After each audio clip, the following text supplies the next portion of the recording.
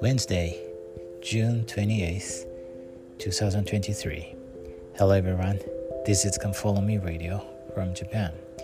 This week, we are learning Matthew 28, Mark 16, Luke 24, and John 22:21.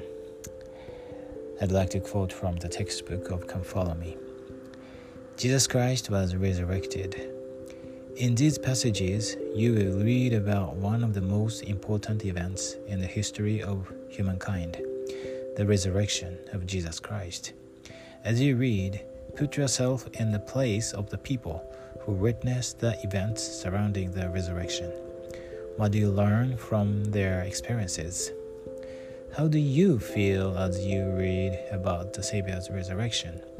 Consider how it has affected you, your outlook on life, your relationships, your faith in Christ, and your faith in other gospel truths. See also Bible Dictionary, Resurrection, Gospel Topics, Resurrection, topics.churchofjesuschrist.org. Well, when I read these scriptures about the Lord's resurrection and imagine how I would feel when I were in the place of these witnesses like Peter and Mary and so on. And I think at least I can say I will recognize the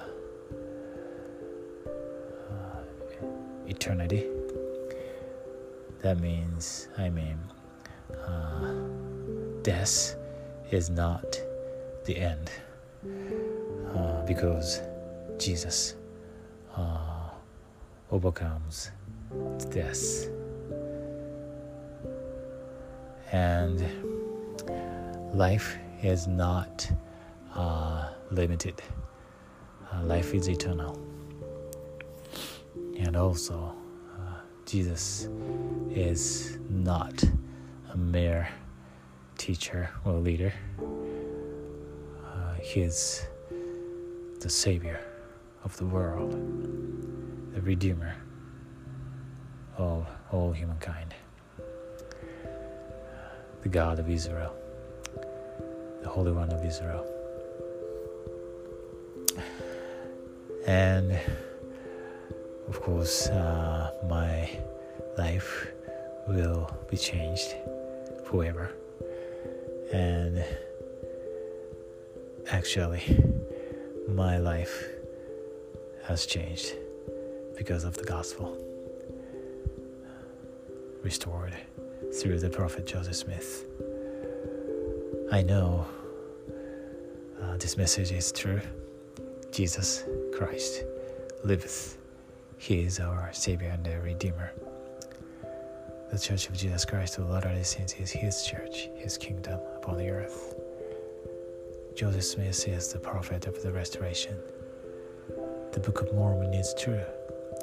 President Russell Nelson is nowadays prophet. And we are God's children.